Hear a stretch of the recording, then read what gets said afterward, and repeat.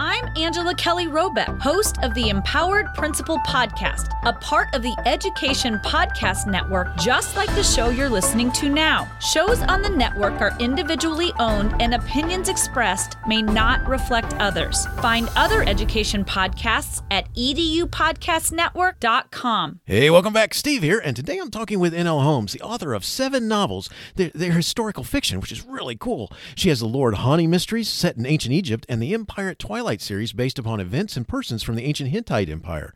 We talk about 2 of her books, The Lightning Horse and Bird in a Snare, as well as her work as an archaeologist, which is what really makes it cool because she's lived this life delving into ancient history. We also talk about how she writes and creates characters. So lots to learn today. Thanks for listening. Don't forget to share and subscribe. Enjoy.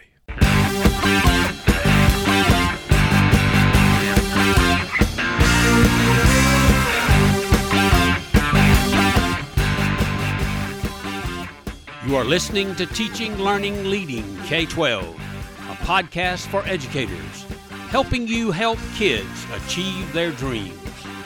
And now here's Steve with this week's show. N.L. Holmes is a prolific novelist embarking on another significant career phase. Prior to taking up the power of writing and using this pen name, she was an accomplished archaeologist and teacher for 25 years. Early in her career, she served as a nun for 2 decades. In between, she was an artist and antiques dealer. Yes, she has lived an interesting life, and the sum of her experiences informs and inspires her writings today. Holmes, who earned her doctorate in classical and Near Eastern archaeology studies from Bryn Mawr College despite an offer to attend Princeton, has excavated in Greece and Israel and taught ancient history and humanities at Stockton University in New Jersey and University of South Florida for many years. She also did archaeological artwork for excavations from Lebanon. With 7 published novels, Holmes is the creator of the Lord Hani Mysteries. The inspiration for her Bronze Age novels came with an assignment she gave to her students one day. Here are the only documents we have telling us about royal divorce in Ugarit in the 13th century. How much can we say about what happened? She notes, it quickly became apparent that almost anything we might come up with was as much fiction as historiography. She also penned the Empire at Twilight series, historical fiction set in the 13th century BC during the Hittite Empire. Born and raised in Fort Worth, Texas, she attended the University of Texas in the honors program, but dropped out midway to enter into the antiques business.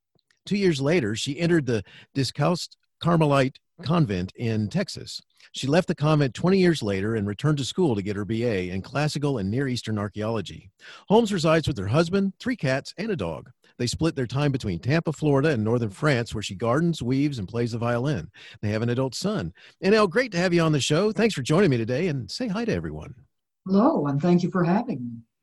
Well, it's great to have you here, and I really enjoy the books. I've read Bird in a Snare and The Lightning Horse. We're going to get a little bit into them in just a little bit, but let's start with a couple items from your bio. Like, you had 3 to 5 careers almost, right?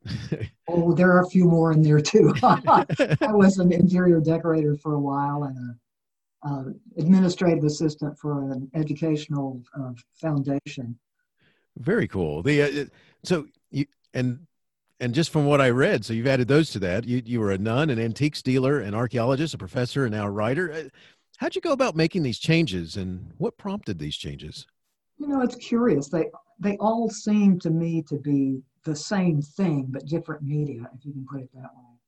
I think the idea of curiosity and imagination, a willingness to set aside external things to concentrate on something interior, like characterization for a novelist.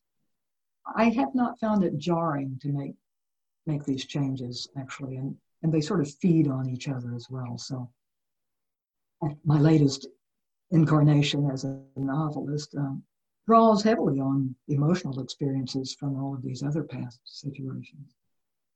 It's very cool. And what's really awesome is we're not talking about changes that took place like, you went to work for a couple of weeks, a couple of months. I mean, we're talking years, and each of these. So it's, for the listeners, it's not like somebody said, I'm done with this. I'm moving on to something else in a quick amount of time. So very cool. And I could see where being part of the convent and then working, with archaeology, how that kind of lends itself to it towards church history and such. I would think that would come. Right. Yes. Come and there. as I've said to other people, the experience of living in a very cloistered convent was almost like a trip into the past. It's a sort of medieval society. You know, you're dressed in all these clothes, and yet you can still play softball. When someone says, go wash the floors, you don't grab them up. You get down on your knees with a cloth. And so, you know, it convinced me, if I needed convincing, that people in the past were not so benighted as we might think they were. Very interesting. I can imagine that has a major impact on your writings and how you approach it. Very cool. You know, one of the things that I want to make sure I ask you, where'd your interest in archaeology come from? Is there an era and people that fascinate you more than any other? Well, I go through phases of being more fascinated by one era than the other. I started off in Greco-Roman, so mostly Greek, and then in graduate school, I moved into the Near East, and they had a very good program, so I got rather wide-ranging background in that. But I think what originally interested me in archaeology, which happened very early in my life, I was probably couldn't even write the word archaeology at that point, was these old sword and sandal epics like Land of the Pharaohs and, you know, the Egyptian and things like that. I got very into them, and partly because of the customs and the costumes and the splendor of it all, and with time got more into the nitty gritty. That's awesome. And it, you know, it's you know, to be able to not only do the research but then actually participate in digs is something that I think is fascinating too, because you hear a lot of people may be into the teaching of the classes and the studying and the developing articles and such, and then to actually participate is so awesome. So you've participated in archaeological digs. What's that like? I mean, and did you ever find something that really made you go, "Oh, cool! This is exciting"? Well, it's a lot of fun being on a dig. It's a much more informal life than what you would live in academia, the conventional academia. You're all very close with some people who are world experts in something, and you as a graduate student or a young archaeologist are, you know, part of the gang. It's very egalitarian. And plus the idea of coming into real contact with the people of the past through their objects, their artifacts. I think the most exciting thing we ever found was a large vase that had been broken into about 250 pieces. And after putting it together, you could see that there were handprints all over it. And, you know, each handprint is unique in the history of the universe, as far as we know. So there was only one person ever who could have made those prints. And it was a very moving thing, as if somebody was sort of reaching up out of the darkness of the past and saying, "Remember me." That's cool. That I would be really lost in that world, because that's something that, to think that someone, you know, not only made it, used it, produced it, whatever, but then to see the handprint. It was something else, I'll tell you. I can imagine. So cool. Could you talk, you know, so you write historical fiction. Could you talk about the role historical fiction plays in helping us gain, you know, an appreciation of history and a greater perspective of today? Well, I have to go slowly because you're a history teacher. I think too often kids or grown-ups too are introduced to history as something very dry and impersonal. It's dates and battles and, you know, great forces at work. But fiction can go into the personal aspect of it, which is really and truly there, even though, you know, character X may not have been the way this author portrays him. He did have emotions. He did make his world-changing choices out of a certain repertoire of reactions that we all share. So I think that a well-written historical fiction book can really not only interest students more, but can tell you more about the real texture of life in the past. And in fact, in one of my classes, which is about women in the ancient world, I assigned the students to read historical fiction and then critique it. So they could compare it to what they knew to be factual, but I think they got a lot out of it, actually.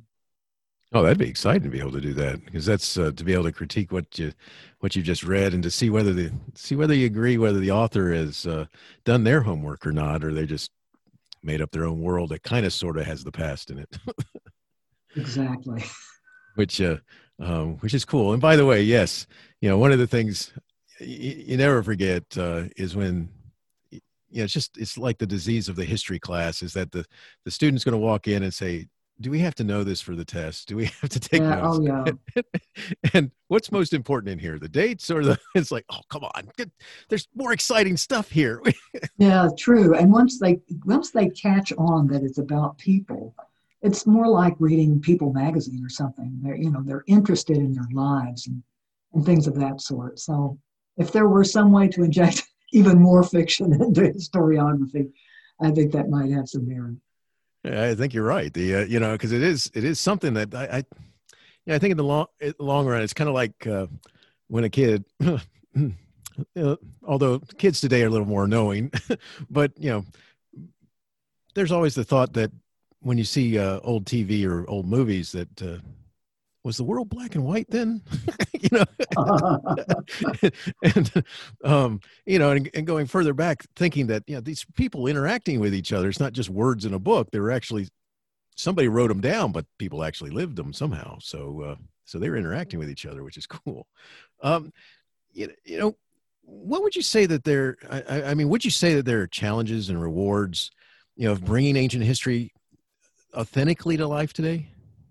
Absolutely. And the challenges, I guess, are evident. I'm thinking now specifically of the period of Akhenaten when the Lord Honey mysteries take place. He is very little known, and the events after his death are almost totally obscure. We don't know his relationship with his successors. Did they co-rule with him or come after his death? It's because, of course, his more distant successors completely obliterated him from the historical record.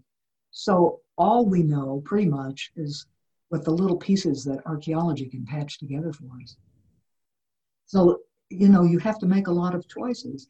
Very few things, even facts, that's in quotes, events, are accepted by every expert. So you have to choose, do I go with this theory? Do I go with that theory? And having been as a history professional, I can see that I, as a novelist, make different choices. It's not just necessarily the most probable or the most supported by evidence, but I guess the most colorful would be one way of doing it. However, I would never contradict anything that's commonly accepted as fact. The pluses, well, if you're like me and love to research a subject that I adore, that's the reward. I get to zero in on particular facets of culture, even though I have a kind of basic professional knowledge. If something comes up in the book, they're traveling by boat, I have to find out somehow how long it takes to sail from here to there. So I've been authentic wherever I could be, but even then, there are many areas that just have to be filled in. Oh, that's understandable. But just as a side note, right away in The Lightning Horse, you get sucked into the story, and there's this horse race going on and all that sort of stuff, and then something happens, and it's quickly, it's cool because your mind starts flashing back to what you think of those times, and you put enough in there that you really get kind of a feel for the some of what you think is the background might look like and such. And I just think it's cool to be able to, if you put enough of the history in there so that, cause obviously, nobody's recording those conversations. No, exactly. I might say this, I actually learned to drive horses for that novel, just so I'd have a more authentic knowledge base and could picture it more clearly and talk with a little more authority. That's cool, because that explains a lot, because it's a very real feeling with the excitement and the way the horses are pulling and something that happens in this story. I'm trying not to say go into that. No spoilers, please. But cool stuff. I like the fact that you learned how to use horses so you could get that. That's neat. Let's talk about a couple of these series. So let's start with The Lightning Horse and Bird in a Snare. The Lightning Horse is a drama with political intrigue and the first book in an Empire at Twilight series. That series is based on the world of the Hittites, and Bird in a Snare is a murder mystery set in ancient Egypt. Could you share a little bit about each of these stories? Well, The Lightning Horse is part of a series that's much more loosely related. So they're pretty much independent books, each one of them, and can be read in any order.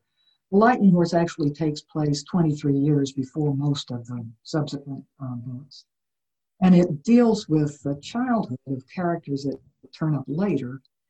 In fact, that's kind of what I've tried to do with that series, is take a peripheral character, some walk-on part, and then spin their story in another book. So they cover essentially the last 3 generations of rulers of the Hittite Empire, which fizzled, was actually overthrown in about 1180. And the Egyptian series there's a single protagonist throughout, so they're much more conventionally serial. However, there are some long arcs that see the development of characters. In particular, Hani's children grow up and start taking more part in the action. I knew more about Egypt to start with than I did about the Hittites, and I guess more is known about the Egyptians. So I had to begin with a more basic level of research, and I love that sort of thing. It's just fascinating. Now I'm deeply into them. That's very cool, because I can imagine the less you knew, the more exciting it would be to start discovering aspects of their civilization, their culture that you probably are like, okay, this works. So very and cool. Meeting characters too, historical characters. That series has kings in it, and we know only a few of the things that they did, very little of what they even said, and even less about them as persons. So that was fun to imagine what the person who did this thing must have been like, and what could explain his actions here. It was a lot of fun. I can imagine. So can you remind the listeners where the Hittite Empire was, what part of where we're talking about? It's centered in modern Turkey, up towards the north, but the empire actually ruled all the way down into Syria. Their vassal states went as far east as Assyria, and as far south as, they owned Ugarit in most of this period, so that's northern Syria right now. So they came into contact with the Mycenaean Greeks and, other cultures that we maybe know more about. And they probably were the Trojans, I should say, were probably vassals of the Hittites. And so the Trojan War would have come out of this period. Gotcha. Very cool. So when you researched or prepared to write, what'd you do to try to make the story seem really based on these eras? I mean, because I got to tell you, it feels good when you're reading your stories. It's not like, I've read some books where you start going, I'm not so sure this person knows much about what they're talking about. So I'm afraid I have too.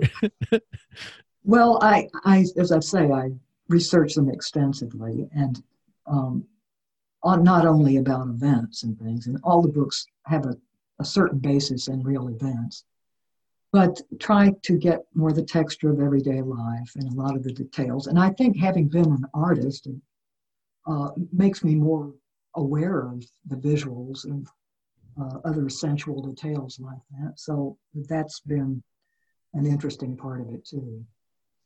That's cool, because I can see how that would play out.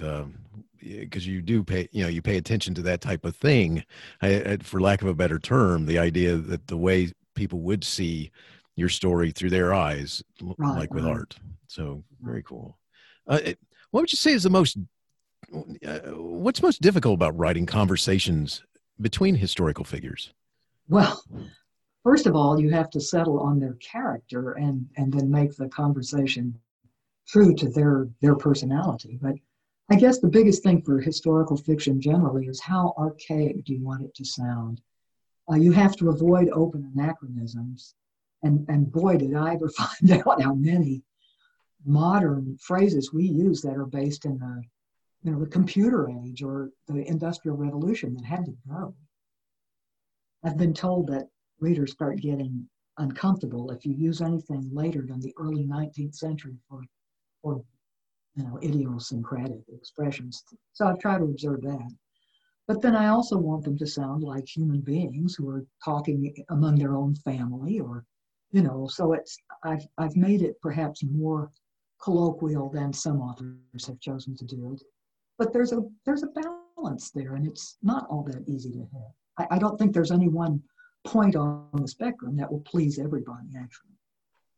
I think that's an interesting point right there, because you have to be careful not to make it too, I've not really read lots of works from those eras, but all you got to do is read some works from the early 1800s, 1700s to know that some of the verbiage and such that's used in those days, you could lose people in a heartbeat. I mean, well, especially in the deep past, when we mostly have official inscriptions and things, and it's all very grandiose, and people didn't actually speak like that. Yes, exactly. Oh, come on. They didn't. I certainly don't. Right. That's not the way it worked. I like that. So that's interesting, because you think about how much is, and you've run into it. I mean, I'm just thinking right now about how much is influenced by our technology age that we're in. I can imagine it's very difficult to, there's another one. Get that out of here. You really have to keep your eyes open. That's wild. So let's talk about characterization. How do you build your characters? How do you create and develop them? I mean, where did you start? Do you put a couple on the wall and say, okay, here's. Well, this is a very mysterious process, and I'm afraid I can't answer it to anyone's satisfaction. Uh-oh. I'm fortunate enough to be basing it on characters that are historical, or at least their names. We know very little about Hani. Just he was a diplomat that carried out such and such an assignment. And we find this out from the Amarna letters, which is a diplomatic correspondence from the reign of Akhenaten that's been recovered. But beyond that, we know nothing. I mean, his personality, nothing. So I've just had to kind of start imagining the person who would do these things and what kind of person he would be. What are his character traits? And thinking in general terms about Egyptian society, they loved their families. They were very much into the family. So I gave him a personality that's, very protective and very affectionate. So it's, you just kind of patch them together. And the lightning horse, the most historical character was the king, Hattusili. We have a little bit more about him in that he wrote a sort of apology or excuses for usurping the throne from his nephew. And so he mentions some factoids from his own life there. It's partly autobiographical. Then you start getting a feel for the kind of person who would say these things or someone who would act like that. And, you start building from there. And once I get a mental picture of them, then they're real for me. And it's hard to imagine that historical character otherwise, even when I read them in history. That's awesome. I think that's I got to come back to this. So he wrote an apology for taking over from his nephew. Is it? Yes, Exactly. Nice. Odds made him do it. Nice, exactly. Very nice. I like that. Let's hear. Yeah, I really didn't do this. I just wanted to make sure that everyone understood that. So I really like my nephew. Nice. That in itself would be quite fascinating to see what he would put in that list. That I could imagine you could develop some traits out of there. And his wife, Queen Putuhepa, lived for 90 years. She was in office even in the time of her grandson, and left an enormous amount of correspondence with other kings and queens, for example, in Egypt. So we get a pretty good flavor of her personality as well. And so that couple, whom I kind of gave a Nick and Nora relationship, were, a real power couple and interesting people, I'm sure. Very cool. So in their era, is the transition in that world pretty much by warfare or by who has the bigger toys and the more power, or is it a family line? Well, they tend to be dynasties that are based on blood. In fact, for the Hittites, almost the entire government was populated by sons of the kings, and the daughters were married out to cement foreign relations, so everybody was in on it. But in Egypt, too, you get dynasties, not one, they succeeded each other ever so often. For example, with Tutankhaten, he was the last of his blood dynasty, and so then a relative by marriage, his grandfather, seems to have taken over then, and then it passes, into a completely new group of people. So it's a mixture of all of those things, and warfare for sure. They tended not to want to go to war together, the great empires. The stakes were too high. It's sort of a Cold War. So they had all of these little vassal states who served as a buffer to their homeland, and they would stir up the little vassals against one another, and they would sort of keep the warfare local that way. Fascinating. That's wild. Very cool. All right. So I got to ask this question, I saved it for a little deeper into the interview, but do you outline or just start and see where you go? Oh, I'm such a pantser. That is, I write by the seat of my pants. I started the first one trying to do it with an outline, and I thought I would die. I would look at a piece of white paper and think of nothing. I thought, this is the end of my career. But then I realized that it's okay just to sort of launch yourself in. In fact, sometimes I always make a few notes and kind of what I want generally to happen. But sometimes I just write scenes as they come to me. Emotionally intense scenes, usually, confrontations or whatever, and then string them together, and which kind of gives me an outline. This happens first, and then this happens, and then I have to weave them together with motivations and the tissue that interconnects.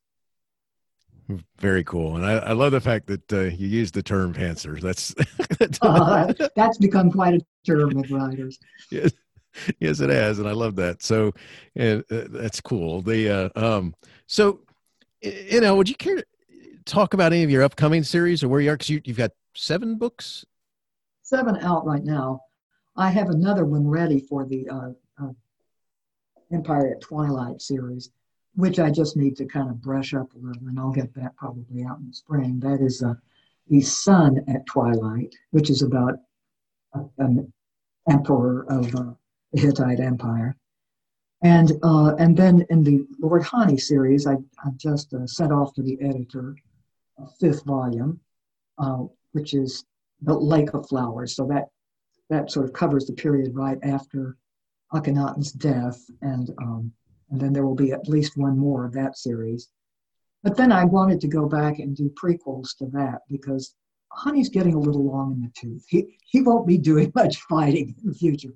So I'd like to go back to his younger years and kind of see how relationships developed before that, and get more of a background for the later books. Very cool. Very cool. And, but we're getting close to finishing up. But before we do that, I want to read, on an Amazon reader's comments about The Lightning Horse.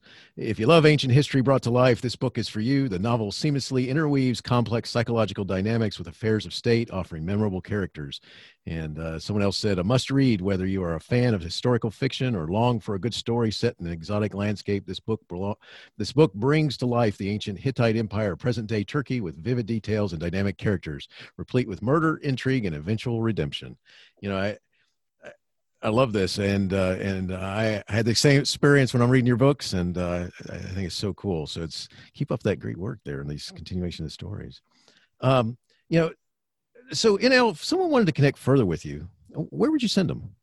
Well, I guess my website would be the first place. It's www.nlholmes.com.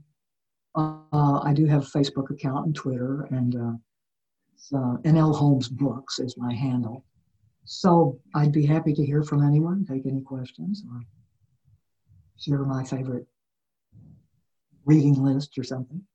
Excellent. So I'll make sure those are in my show notes when it's shared out, and as well as when we post everything, I'll make sure that it's linked on those social media platforms. So last two questions I've got for you, Nell, and these are just things I like to ask my guests. The first one goes like this.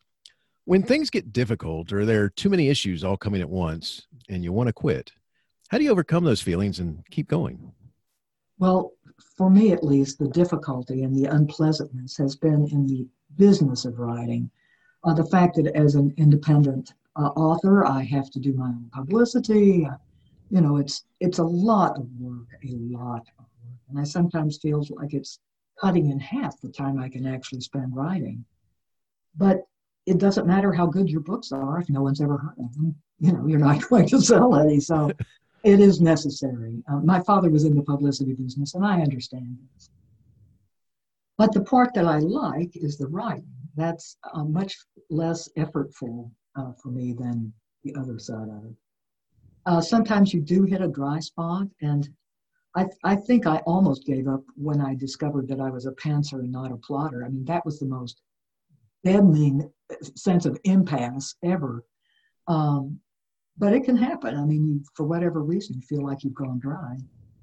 You just have to keep at it. That's all. As long as you're writing, you're a writer. It's not like you have to be successful at any given moment. That's excellent. I appreciate you sharing that, especially because you've shared some of those things that impact you directly that you could just imagine with as a writer. So thank you. Last question. Do you have a teacher in your past who made a difference in your life? If so, who was it? And what would you say if given the chance to say thank you?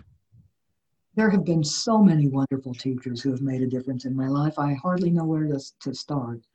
I'm still in communication with my third, fourth, and fifth grade teachers, if you can imagine. Nice. They were so supportive and encouraging. And, I grew up thinking the sky was the limit. There wasn't anything I couldn't do. In college, as an undergraduate, I had some great professors. Vincent Bruno, Charlie Chasen, Don Kyle, Carl Petrizzo, and others. But they made me enthusiastic about the fields I had chosen. And then in graduate school, it was just a terrific faculty. It was so knowledgeable and so willing to help. There was a great esprit de corps at Bryn Mawr. The grad students and the professors were just, we socialized together, and we were always learning from them, even outside the classroom. So I have to say, teachers have made a huge impact on my life. That's awesome. I appreciate you sharing that. That's so cool, and you've come in different stages, different ways, and such. I think that's neat. So thank you for sharing. Nell, thank you so much for talking with me today. I've read Bird and the Snare and The Lightning Horse, and they make the reader travel back in time and just want to know more. And really, your characters have really come to life, which is really, really cool because of the the ancient times, and that's so neat with your background in archaeology, and you can see it paying off. I mean, they're exciting and bring history. Just make it. You feel like you're living it. Keep them coming. Wish you the best in all you do. Thank you very much, and thanks for having me. Teaching Learning Leading K-12 is excited to be a member of Voice Ed Radio. Voice Ed Radio, your voice is right here. Teaching Learning Leading K-12 is a proud member of the Education Podcast Network. Podcasts for educators, podcasts by educators.